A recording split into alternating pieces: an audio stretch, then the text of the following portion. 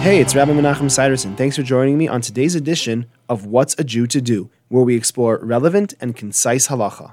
After Pitom HaKetores, which we discussed yesterday, Musaf continues with a few more paragraphs on the bottom of page 476 and throughout page 478 in the Art Scroll Siddur. Paragraph on the bottom of 476 is another description about some of the laws of the Ketores, following up from the previous paragraph, which discussed the Ketores. And then on 478, the paragraph of Hashir Shah HaLeviim Hayu Omrim is a paragraph about the daily song that the Leviim would sing in the temple. The reason it's here is simply because after the incense service is when the Leviim would recite the daily song in the temple. It's followed by another paragraph, Tana Devei Eliyahu, which likens the ways of the world to the laws that govern a Jew's life on earth. Only by studying, knowing, and practicing the laws of the Torah can a Jew ensure himself of ultimate success. This section concludes with a paragraph of Amar Rebbe Eliezer, which is very appropriate because it discusses the fact that prayer and blessings were instituted by the sages as a way to increase the harmony in the universe between man and his maker.